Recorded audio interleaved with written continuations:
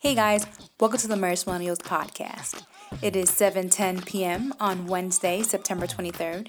Welcome back and thanks again for listening. And if you're new, hey, I'm your host, Rochelle, creator of MarriageMillennials.com, where I help millennials see God's design for faith, smart dating, and marriage.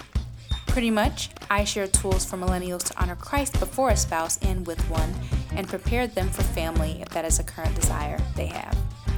Now, before we get started, I want to tell you where you can keep the convo going with us after the end of this podcast, as well as some housekeeping for the site. This will be posted on the site marriagemillennials.com, so if you have any questions, feel free to comment below on that post, or you can visit our Facebook page /MFMillennials. My Twitter and IG handle is @RochelleShoyola, and Sam's is Samuel Shoyola. So feel free to follow and talk with us there as well. Also, our podcast is on all listening outlets, so subscribe so that you don't miss an episode. Just type Marriage Millennials in the search bar and it will pop up for you. Last thing, if you've been following or even if you haven't, there are a ton of cool things on the site, from our free workbooks to our 25 questions to ask while dating playbook, products, and more. So feel free to check those out as well. Alrighty guys, let's jump in. Hey guys, welcome back to another podcast. How are you guys? How are you holding up? Hope you are having a great, mid-week. Sam and I are well. Sam was not able to join us again on this podcast, but trust me, we will do a part two because Sam definitely has a lot to say on this topic that we're going to talk about today. All right, well, in fun news, I have officially decided to stay home with my little one, so I've been a stay-at-home mom for about a week now. Our little one has started to teeth, so, she's growing, and I'm glad that I'm here for it. But overall, we are doing well. All right, so let's get into today's podcast, all about purity culture. I'm really excited to talk about this because I just feel like it's such a refreshing perspective. Hopefully, you feel that way, that I think I have on this topic. I just think that I want to talk about the blind spots, right? Things are good with good intention, right, when it comes to purity culture, but there are a couple of things that I've seen over the years, or that many people have seen over the years, and commented on the effect that purity culture has on young women in the Christian faith. So that's what we are going to talk about today, the blind spots of purity culture. I'm going to give you 3. All right, so just to give anybody that does not know what purity culture is or needs a refresher, purity culture is the term often used for evangelical movement that attempts to promote a biblical view of purity by discouraging dating and promoting virginity before marriage, often through the use of tools such as purity vows and symbols such as purity rings. Right? Purity culture, it's been around since like the 1990s, and it still makes its way into homes and youth church groups today. But like I said earlier, with all things, it too has its blind spots, and that's what we're going to talk about today. We'll touch a little bit on purity culture history. I'll give you 3 blind spots in that way of teaching, and talk about how we can get a more clear view of God's design for us as women. Now, before we get started, go ahead and click that subscribe button. Share this podcast if you like our content as well. Visibility matters, and we want this message to not only hit your ears, but everyone else's. Sam and I love doing this from our hearts, free of charge, and all we ask is that you spread the love. You cannot beat that. So let's jump in. The Gospel Coalition writes, the purity culture movement began in the 1990s as Christians who were children or teens during the beginning of the 1960s era sexual revolution began to have children and teenagers of their own. By the early years of the 1990s, AIDS had become the number 1 cause of death for the United States men ages 25 to 44, and the teen pregnancy rate had reached an all-time high. The number of premarital sex partners had also increased substantially since the 1970s. For example, in the 1970s, only 2% of American women had more than 10 sexual partners before marriage. In the 1990s, that percentage had increased to 10%, and in 2010, it was even 18%. So at the time, many evangelicals were reaching out to the negative effects of sex outside of marriage and attempted to once again ground sexuality in biblical ethics. In 1992, Richard Ross, a youth ministry consultant at Lifeway Christian Resources, presented the theme of True Love Waits in a brainstorming session for a potential Christian sex education campaign. A year later, Southern Baptists adopted the program with the goal of 100,000 signed commitment cards, purity pledges, by the time of their next annual convention. In 1994, True Love Waits held a rally in Washington, D.C. with 25,000 youth and displayed 210,000 commitment cards on the National Mall between the Capitol and the Washington Monument. 4 years later, Josh Harris produced his first book, I Kissed Dating Goodbye, which promoted abstinence and popularized the concept of courting as an alternative to dating. The book went on to sell more than 1 million copies and became a primary text of the purity culture movement. All right, y'all. So that is the history background of purity culture, right? So, I grew up with the teachings of purity culture. Now, we may not have called it that specifically. We didn't, actually. It was more so called don't have sex. And don't bring a baby into this house. Don't have sex. Don't fornicate, right? That was all we knew.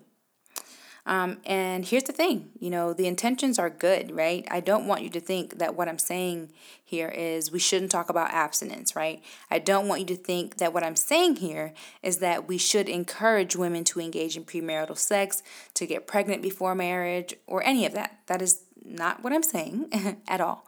There are benefits to these teachings, right? But I want to talk about the blind spots in these teachings, how the way we deliver these teachings have indirect effects that can prevent us from walking with the Lord in a more well-rounded way. All right. So the first blind spot of purity culture is that it creates women who don't know or care, quite frankly, about any other part of God's word. Right? When mothers and older women in the church or whoever is leading the young women, when they put a heavy focus on purity culture, young women have no choice but to idolize it, right? And can you blame them, right? These days, the heart of most women are, if you talk to them, they're either trying to focus on being a virgin or they've graduated to level 2, where they are just trying to focus on the preparation of marriage, and that's it, right? That's as far as their heart goes for the Lord. They don't know any other scripture. They don't have any other understanding of God's word because it wasn't made to be important to them, right? And so you'll find them staying right in that pocket of abstinence, Proverbs 31, Titus 2, all of that stuff, right? But the crazy thing about it is you get a better view of Christ's design for loving someone, sex, and marriage when you step out of the box of those verses. There are so many stories in the Word that can teach you things that you can apply to yourself in honoring your body for the Lord. And even when you get married, that aren't in Proverbs or Titus 2. So it's important that we have a heart for the Lord that goes beyond those verses.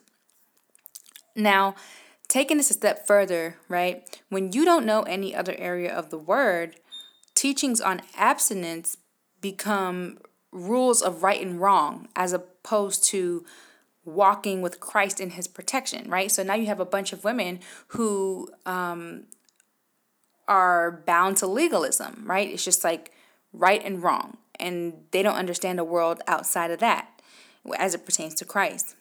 as a result, abstinence becomes harder because it's the only thing they think about. They focus on it all the time, especially, at that age where your hormones are kind of doing its thing, right?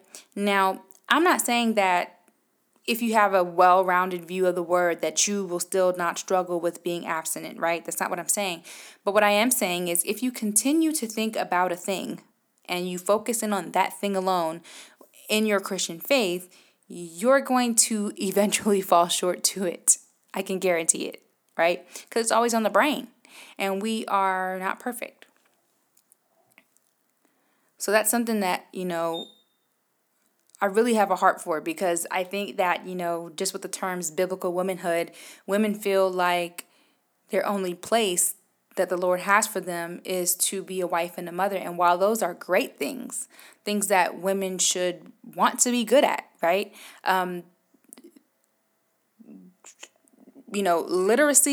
Biblical literacy is not just reserved for your pastor or for your husband. It's reserved for you too. So, and when we have an accurate depiction of God's word, we're able to apply it better and walk our lives better and understand what honoring our body to the Lord actually looks like in real life. So, 2, self-righteousness. This is a big one.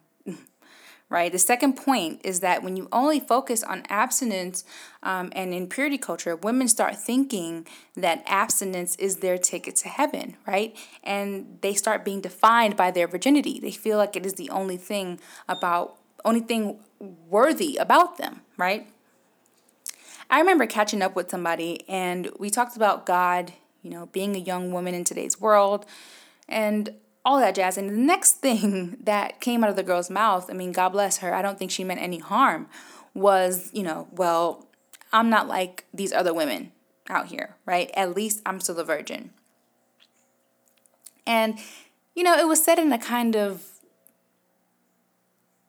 condescending way. Again, I don't think she meant any harm, but, you could tell that she really placed value in that and assumed that the women she was comparing herself to had a lesser value because they engaged in premarital sex. And that's what I mean, right? We create a system of women that are not only competing with one another and being self-righteous, but that are totally missing the point of the gospel, right?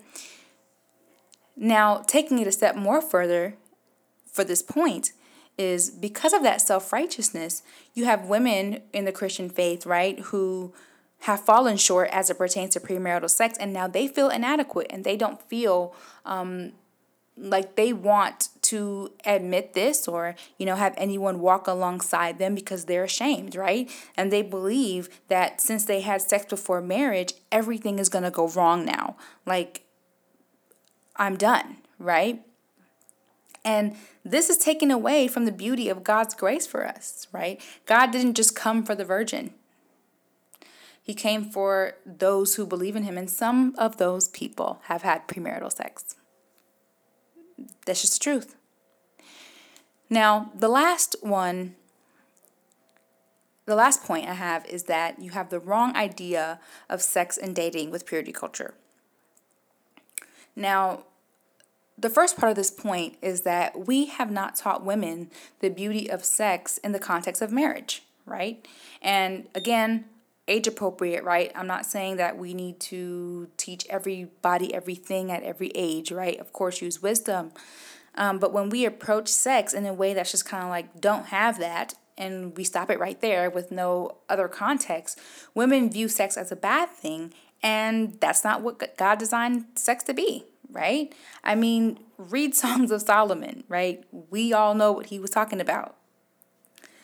Sex is a wonderful thing, and God's guidelines for sex are for the protection of our women, right? And young women need to see sex explained to them in its full context. My next point to this is women also think that they shouldn't have a desire for sex, and this also isn't true, right? Then they look at secular culture, who is honest in the wrong way, but honest, or more relatable, I would say, and then they say, well, these secular teachings match the way my body feels, so this must make more sense, right? It is totally fine for women to desire sex, And we need to explain that in an appropriate way. We need to explain that. They just need to be taught how to manage that desire well, and that there is a time and a place. My third point in this, and this is major. We haven't taught women who a man must be to marry them. We just send women out and say, don't have sex, right? And then years later, we say, where's your husband? When we haven't even instructed them on what that man should even be. And so as a result, Christian women either struggle with dating, or they think that the first man that walks into their life needs to be their husband just because he attends church on Sundays. And it's not that simple. Last, women look at sex as disgusting. There are so many women that get married, okay, so you did it. You didn't have sex, you met a guy and decided to marry him, and now it's time to consummate, and you're scared, right? There are women that get married and they can't be intimate because they were taught indirectly to hate sex, to look at sex as disgusting. And the beauty of marriage is hard to experience because they have a skewed view of it, and that just doesn't go away overnight. Now you're in a lot of, marriage counseling, trying to fix things mentally because of how sex was explained to you. So, church, let's do better. Again, I definitely feel like our intentions are pure. We want our women to save themselves for their husband. It is a beautiful thing. I mean, if you ask any married person, if you would have known then what you know now, would you have saved yourself for your spouse? 100% of them, well, let me be fair and generous. Maybe 95. You still might have that 5% of people who just don't care. But a lot of them would say, yes, I wish I would have, right? And so purity culture is, or the desire for women to be pure in their bodies, it's not a bad thing at all. Not at all. But there are blind spots where if we do not explain the idea of purity in a better way, and if we continue to limit purity to sex, then you're going to have a lot of women that are just confused and navigate this thing all wrong. So to conclude, our teachings of purity should be less about just our bodies and more about resting in Christ, right? It also takes a lot more work than just teaching, and it needs modeling, right? We can't teach against sex while not nurturing our women and helping them to not do so, right? We can't teach against sex while allowing TV, media, and society in our home that promote it. We have to take a more hands-on approach with our women so that they will be pure in their love for the Lord, and that is not just limited to their bodies. All right, guys, that is all I have for you today. I am pretty sure we will be doing a part 2 because Sam had some extra points and he was bummed he couldn't make the podcast. So look out for that. Also, be sure to subscribe to the podcast, again, if you haven't, and go ahead and share this as well to somebody you think this will bless. Alrighty, guys, until next time, bye.